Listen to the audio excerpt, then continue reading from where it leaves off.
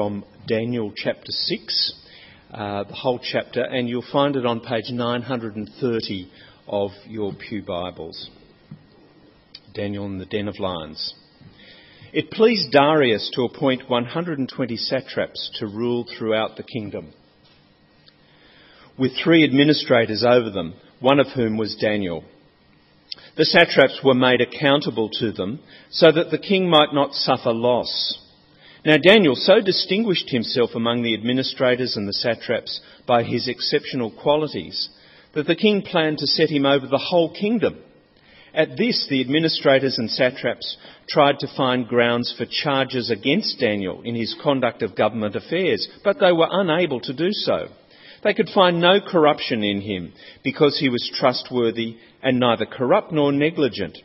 Finally, these men said, "We will never find any basis for charges against this man Daniel unless it has something to do with the law of his God." So the administrators and the satraps went as a group to the king and said, "O King Darius, live forever. The royal administrators, prefects, satraps, advisors and governors have all agreed that the king should issue an edict and enforce the decree that anyone who prays to any god or man during the next 30 days, except to you, O king, shall be thrown into the lion's den. Now, O king, issue the decree and put it in writing so that it cannot be altered, in accordance with the laws of the Medes and Persians, which cannot be repealed." So King Darius put the decree in writing. Now when Daniel learned that the decree had been published, he went home to his upstairs room where his windows opened towards Jerusalem. 3 times a day he got down on his knees and prayed, giving thanks to his God, just as he had done before. Then these men went as a group and found Daniel praying and asking God for help. So they went to the king and spoke to him about his royal decree. "Did you not publish a decree that during the next 30 days anyone who prays to any god or man except to you, O king, would be thrown into the lion's den?" The king answered, "The decree stands in accordance with the laws of the Medes and Persians, which cannot be repealed." Then they said to the king, "Daniel, who is one of the exiles from Judah, pays no attention to you, O king, or to the decree you put in writing. He still prays 3 times a day." When the king heard this, he was greatly distressed. He was determined to rescue Daniel, and he made every effort until sundown to save him. Then the men went as a group to the king and said to him, "Remember, O king, that according to the law of the Medes and Persians, no decree or edict that the king issues can be changed." So the king gave the order, and they brought Daniel and threw him into the lion's den. The king said to Daniel, "May your God, whom you serve continually, rescue you." A stone was brought and placed over the mouth of the den, and the king sealed it with his own signet ring and with the rings of his nobles, so that Daniel's situation might not be changed. Then the king returned to his palace and spent the night without eating and without any entertainment being brought to him, and he could not sleep. At the first light of dawn, the king got up and hurried to the lion's den. When he came near the den, he called to Daniel in an anguished voice, "Daniel, servant of the living God, has your God, whom you serve continually, been able to rescue you from the lions?" Daniel answered, "O king, live forever. My God sent his angel, and he shut the mouths of the lions. They have not hurt me, because I was found innocent in his sight. Nor have I ever done any wrong before you, O king." The king was overjoyed and gave orders to lift Daniel out of the den. And when Daniel was lifted from the den, no wound was found on him, because he had trusted in his God. At the king's command, the men who had falsely accused Daniel were brought in and thrown into the lion's den, along with their wives and children. And before they reached the floor of the den, the lions overpowered them and crushed all their bones. Then King Darius wrote to all the peoples, nations and men of every language throughout the land, "May you prosper greatly. I issue a decree that in every part of my kingdom people must fear and reverence the God of Daniel. For he is the living God, and he endures forever. His kingdom will not be destroyed. His dominion will never end. He rescues and He saves. He performs signs and wonders in the heavens and on the earth. He has rescued Daniel from the power of the lions. So Daniel prospered during the reign of Darius and the reign of Cyrus the Persian. This is the word of the Lord.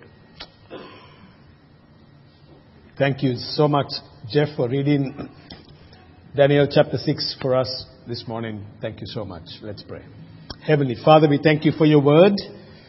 And Lord, we pray that you speak to us through this passage. Encourage our hearts, Lord, and our relationship with you this morning. In Jesus' name, I pray, Lord, that you would also give to me the strength.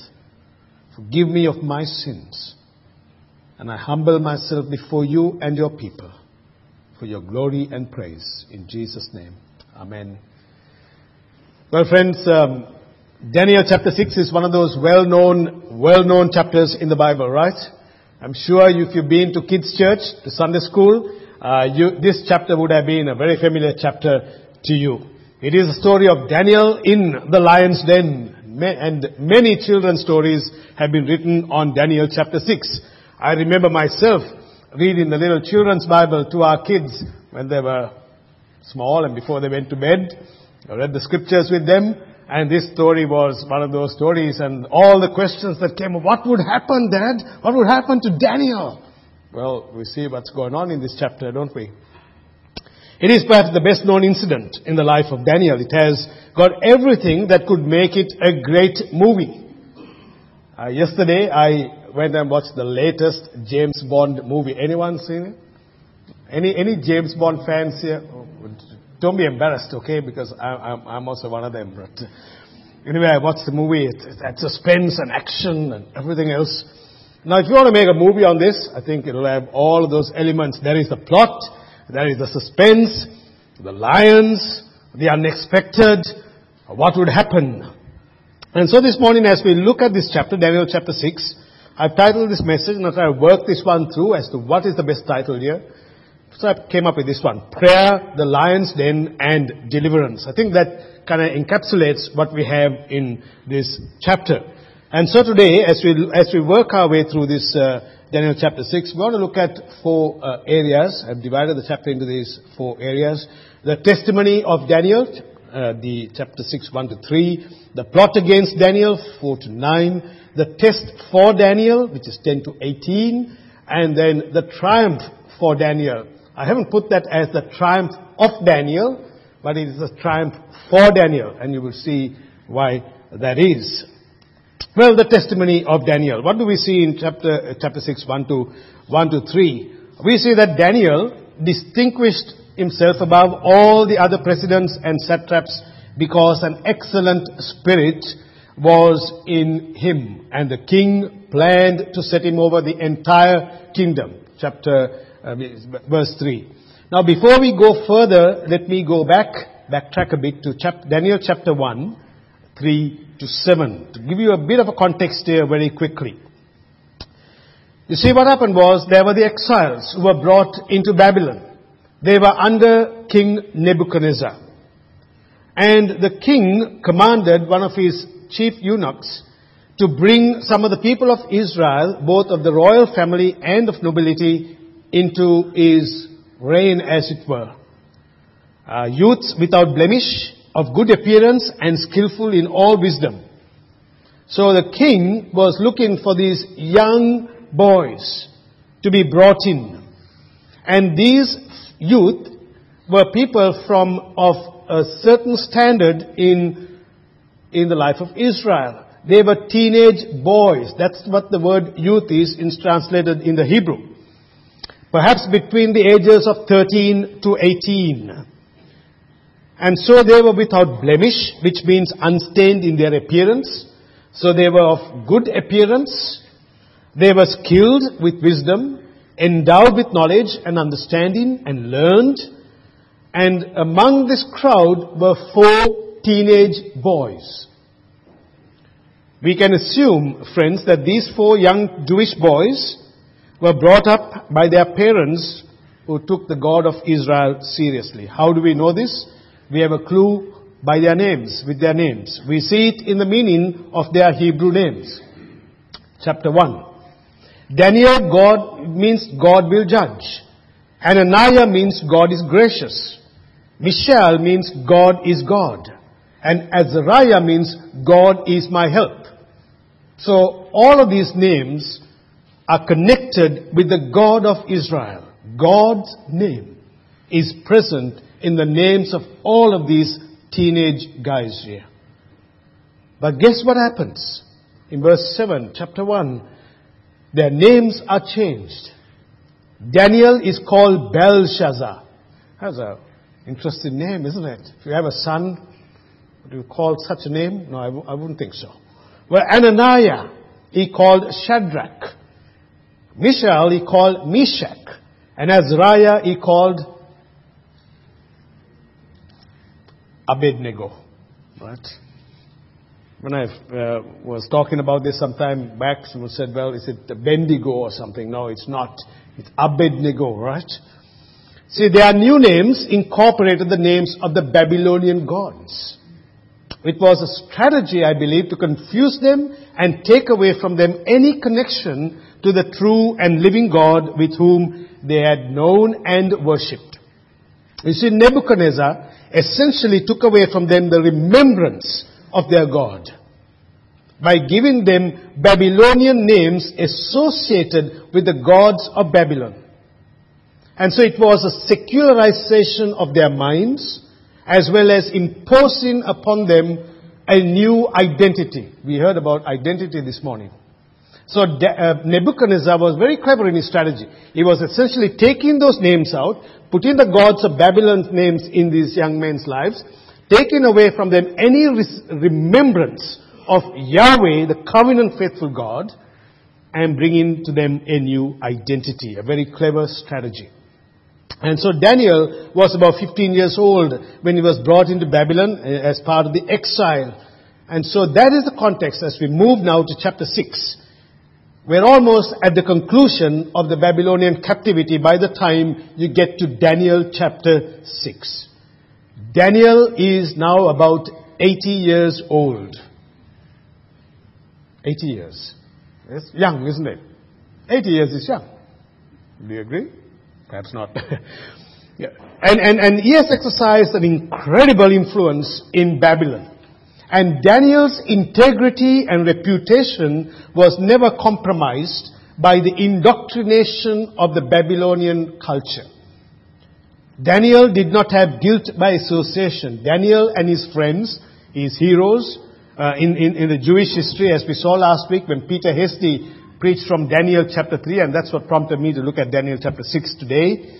He preached from Daniel chapter 3, where Daniel's friends were thrown into the fiery furnace.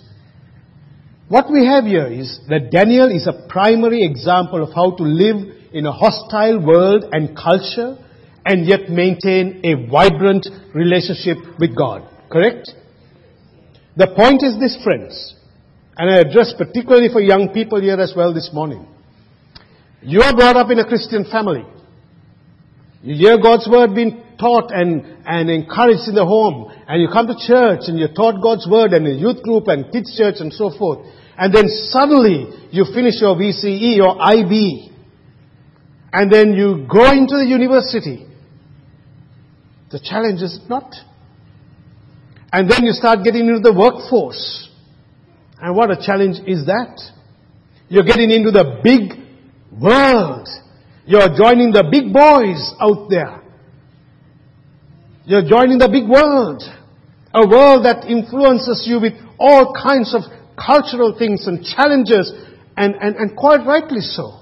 And so how do you then maintain your Christian identity in such a pressurized environment? It is a challenge.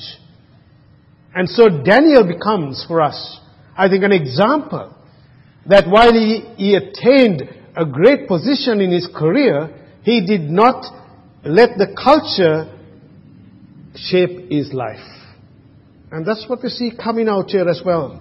He was surrounded by false gods. Are we not today? He lived in a culture that did not honor or believe in his God. What do we say today? It's the same.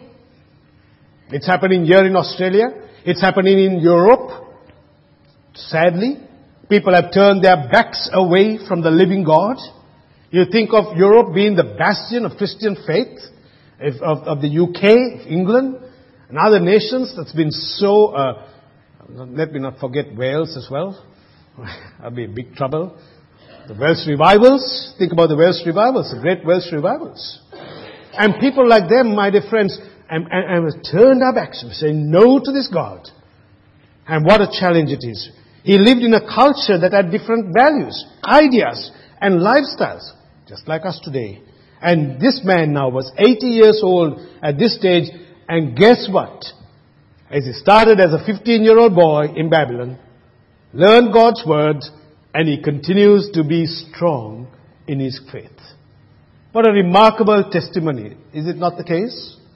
A remarkable testimony of God's grace. And why was this, friends? It was because of his relationship with his God, the true living God, as we will see in a moment. He became distinguished. He was a man of integrity, of competence, of faithfulness. His character was flawless. An example of what it means to hold a public office, to live, to work and function within a secular culture. And so Daniel served so well that he continued to be promoted throughout his leadership. He served under 6 kings and 2 kingdoms.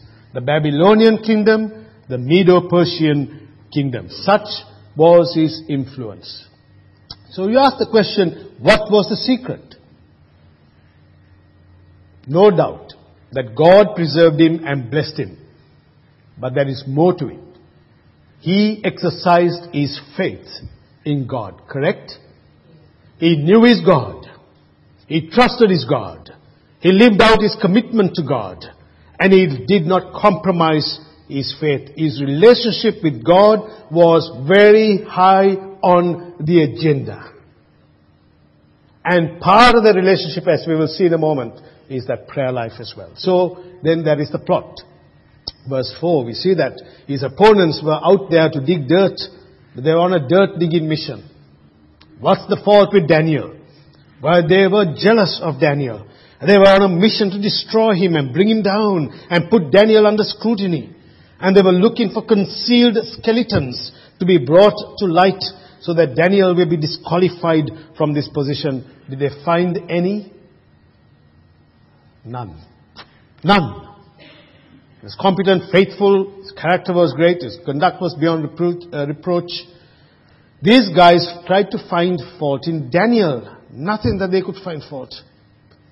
But then they said this. Chapter 6 verse 5, if you look at the Bibles, it says this. Then these men said, we shall not find any ground for complaint against this Daniel. And here's the striking thing. Unless we find it in connection with the law of his God. This was the only way they were going to get him. Obviously, they had seen and observed Daniel's life. They had known of Daniel's faith in God. Daniel did not hide his trust and obedience with God. And so they tried to manufacture and bring up a conflict. And they came up with a plan. And the plan was this, to get Daniel in his connection with his God. They go to Darius, if you want to pronounce it that way, and they came up with a plan. Oh king, they flatter the king, live forever. They lied to the king, the royal administrators, prefects, verse 7. All the governors, we agreed, they said, that anyone who prays to any god or man in the next 30 days except to you, O king, will be thrown to the lion's den. What a thing, eh? Now, did they all actually agree with the decree? You ever think about it? They didn't. Because Daniel was not there. So they lied. He had not even seen the decree. So, 30 days. Nobody should pray to anyone but to you, O King Darius. This was a trick. Their motive was to get at Daniel. And so the king issues a decree, as we see. It could not be altered. A decree that was placed in writing. The law of the Medes and the Persians. What an irony this case is. This man, the man worship, that is Darius, is now in a bind. In a sense, he is unable to change his own decree. because of the law of the Medes and the Persians. Now, commentators are divided on this. Some say that, well, he could have changed the law. No problem. He could have written a brand new edict. Could he not? He's a king. He could have done it. But the point is, he doesn't do it because, in his mind, to do that would be to back down. Perhaps an issue of pride. We don't know. And then there is the test for Daniel. We see this very quickly in verses 10 to 18. Daniel is faced opposition in many ways, but this time Daniel, like his three friends, Shadrach, Meshach and Abednego, will have to face the most severe trial in his life, being thrown into the lion's den. Lions are magnificent animals, aren't they? You love to watch them in the zoo. That's it. And I used to live in Sri Lanka in a place that was close to the zoo. Actually, not too far. And in the early hours of the morning, around 4:30 or 5 in the morning, I would hear these lions roar. I'm not kidding you. Serious. They will roar in the mornings until they are fed. And I tell you what, it's a frightening thing to hear a lion's roar. I still remember it just as yesterday. The roar in the morning, 5 o'clock in the morning. Ooh, they're out there, wanting their food. Imagine what it must have been for Daniel. Well, when Daniel heard of this edict, he was not even consulted of it. He's put to the test. Should he come up with excuses? He could have talked himself out of this, could he not? Perhaps he could have reasoned, well, why don't I pray somewhere else? Without opening the windows. Surely God will hear me. Or should he compromise by paying homage to Darius? How did he respond to this test? You see in our passage, friends, Daniel does not bow to a man, Darius. Instead, Daniel does what he had always done. He goes home, he goes to his upper room, opens the windows. Where? Towards where? Towards Jerusalem. And 3 times a day on his knees, a sign of humility, he prayed and gave thanks to God as he had done before. Always.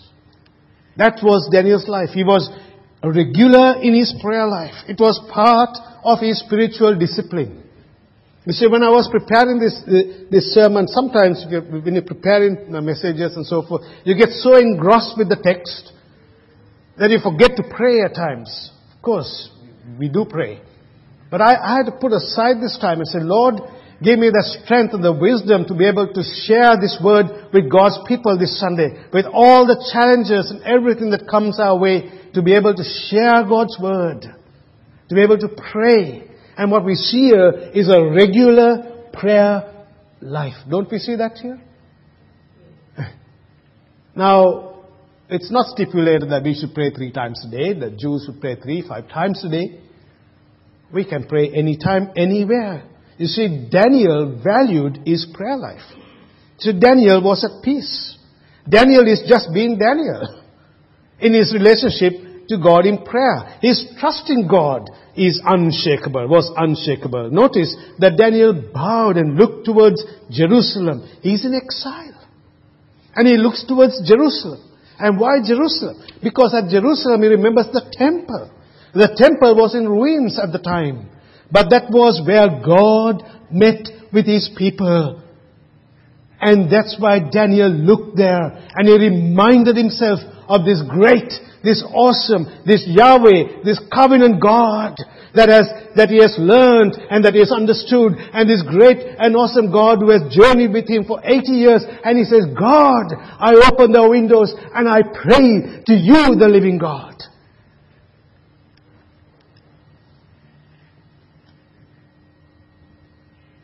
You see, there is a higher throne, right?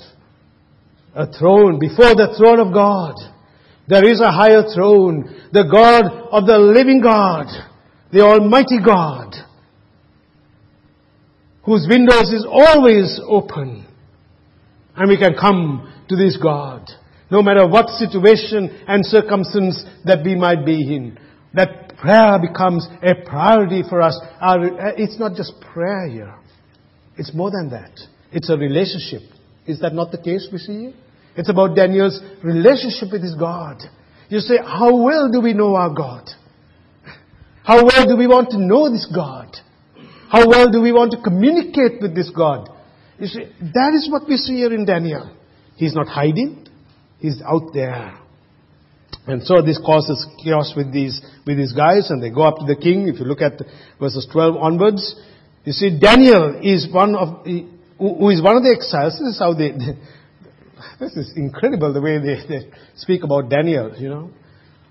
Daniel, who is one of the exiles from Judah, you know that guy? He pays no attention to you, O king, or to the decree that you put in writing. Verse 13, he still prays 3 times a day. You see, that foreigner, that Jew, that exile guy, remember? From Israel? He disobeys you. When the king heard this, he was greatly distressed. Why? Because he was determined to rescue Daniel. He had a relationship here with Daniel. He knew Daniel. Tried to rescue and made every effort until sundown. Verse 14. And that decree could not be changed. Verse 16. So the king gave the order, and they brought Daniel. And the moment had come, and threw him into the lion's den. What a moment. For a man at that age. We can read the text and say, oh well, you know, so familiar story. But think about it. An 80-year-old man being thrown into a lion's den. Those hungry lions, because we see what happened to them. Now, you see, some people might say, oh well, they were all fed, so they were not hungry, and so when Daniel was thrown in, their tummies were full. And so, your tummy is full, you don't want to eat anymore. And so the lions didn't eat Daniel up. No, that's not what we see here. Because you see immediately later in the text, what happened to the satraps and presidents and their families. When they were thrown into the lions' den, what happened? Lions they devoured them. Right? So here we see, friends, Daniel is thrown in the lion's den, and I want us to see this quickly in verse 17, 18. A stone was brought and placed over the mouth of the lion, of the den. And the king sealed it with his own signet ring and with the rings of his nobles, so that Daniel's situation might not be changed. A stone was placed, ensured Daniel could not escape. The seal was put there. Daniel's fate was decided. I wonder what kind of thoughts went through Daniel's mind. What kind of thoughts would go through your mind if someone was to say to you, you are not allowed to pray for 30 days. Would it make a difference? Think about it.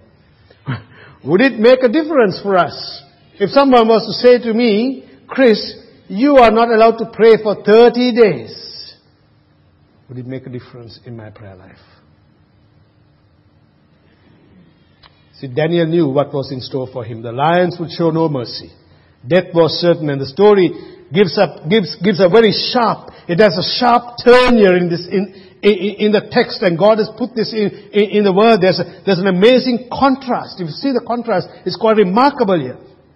The experience between Daniel and Darius during the night. The king, verse 18, the king returned to his palace and spent the night without eating, without entertainment, and he could not sleep. One writer puts it this way.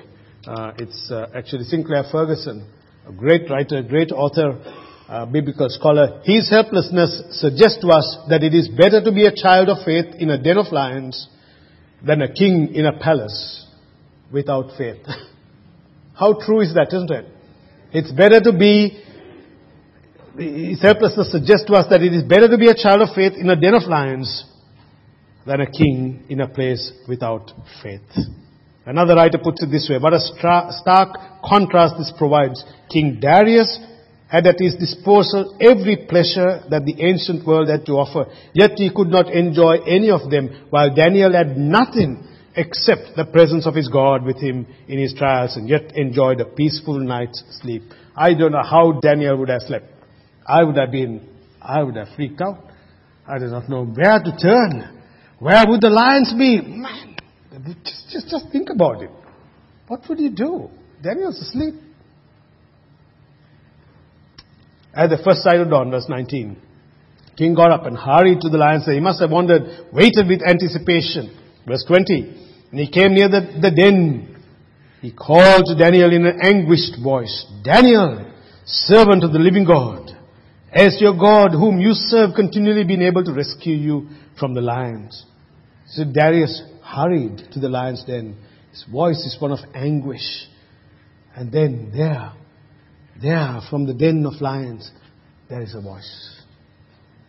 An old man's voice comes out.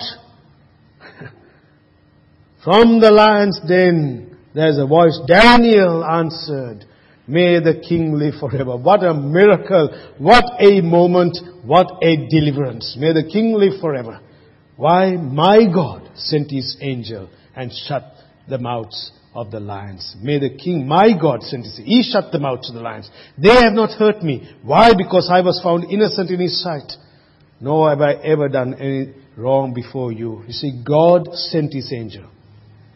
Now, people might have various interpretations about who this angel is. In chapter 3 last week, I don't expect you to remember what Peter Hasty spoke about, but in the fiery furnace, there were 3 young men thrown, right? And what do we see in chapter 3 when in the fiery furnace? There was a fourth one in the furnace.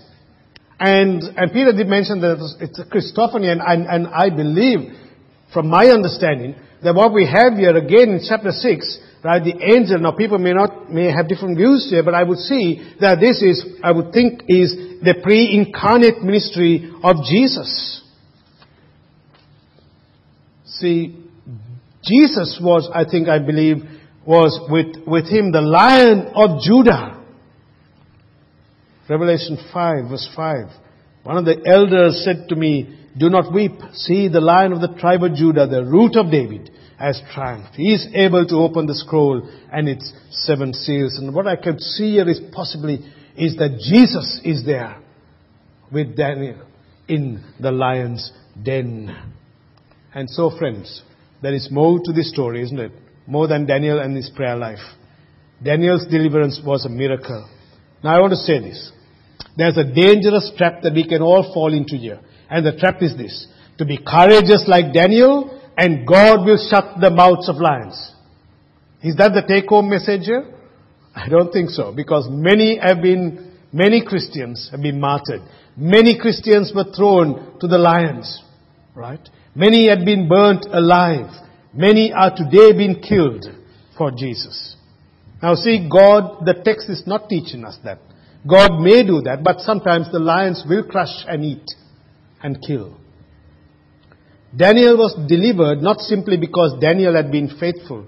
It is more than that. Daniel was delivered because the angel shut the mouths of the lions. This is what we see. This is the triumph that we see here, don't we? Daniel is delivered because God did something. And even Darius knew this. Darius was overjoyed that Daniel was alive. 23:24, he was overjoyed. And then this command is given: bring everyone else, all those guys, the satraps, the presidents, and their families, throw them in. And there was judgment. And then Darius comes out with a great testimony. We won't go into that. Verses 25-28. You see, may you prosper greatly. He issued this decree. Reverence to the God of Daniel. And then verse 28. Notice verse 28 of the text. So Daniel prospered during the reign of Darius and the reign of Cyrus the Persian. God was with Daniel. Do you ever feel alone? Do you ever feel sometimes as if you're thrown into the lion's den? There are moments in our lives that the lions are out there. There are moments as if everything is crumbling. There are moments as if the lions are there to just get you. But know that you are never alone. Correct?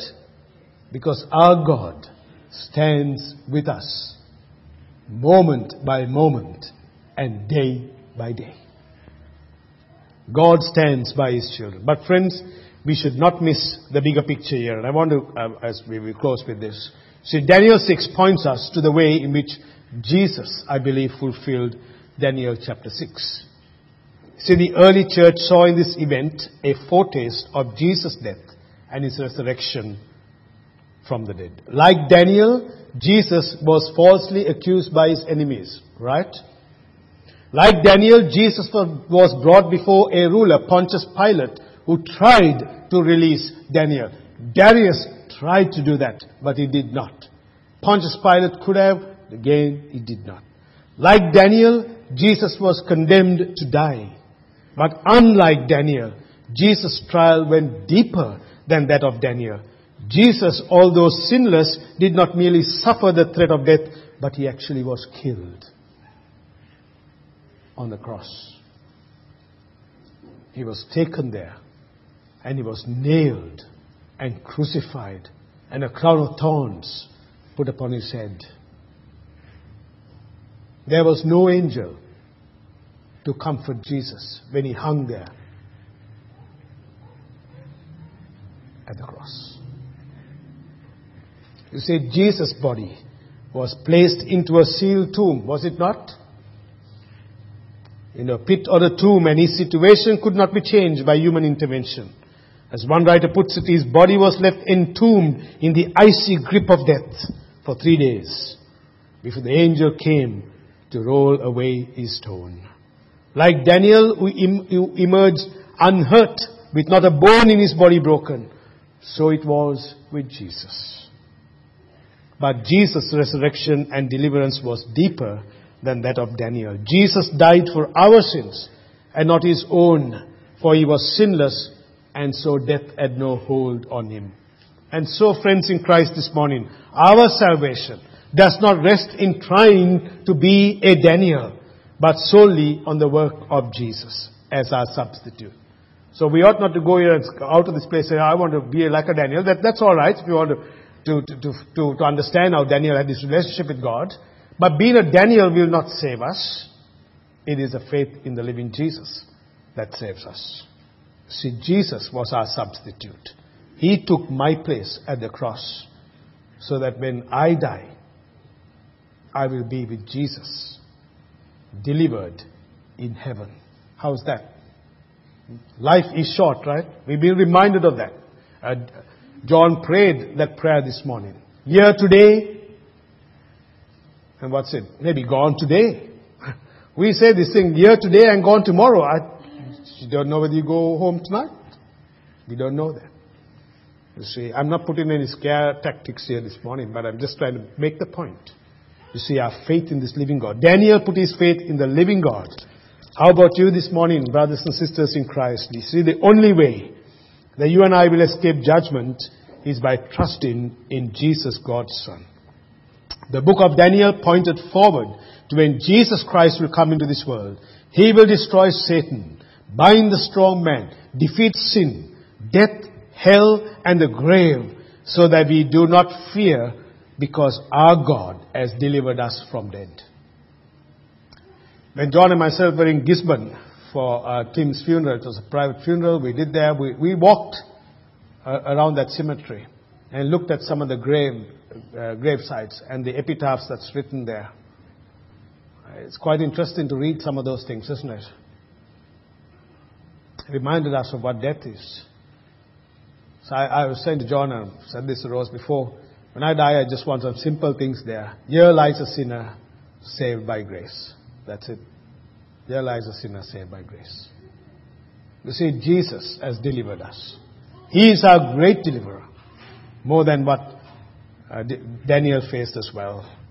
And so he came, he died, he rose as the Lion of the tribe of Judah, and now he intercedes for us.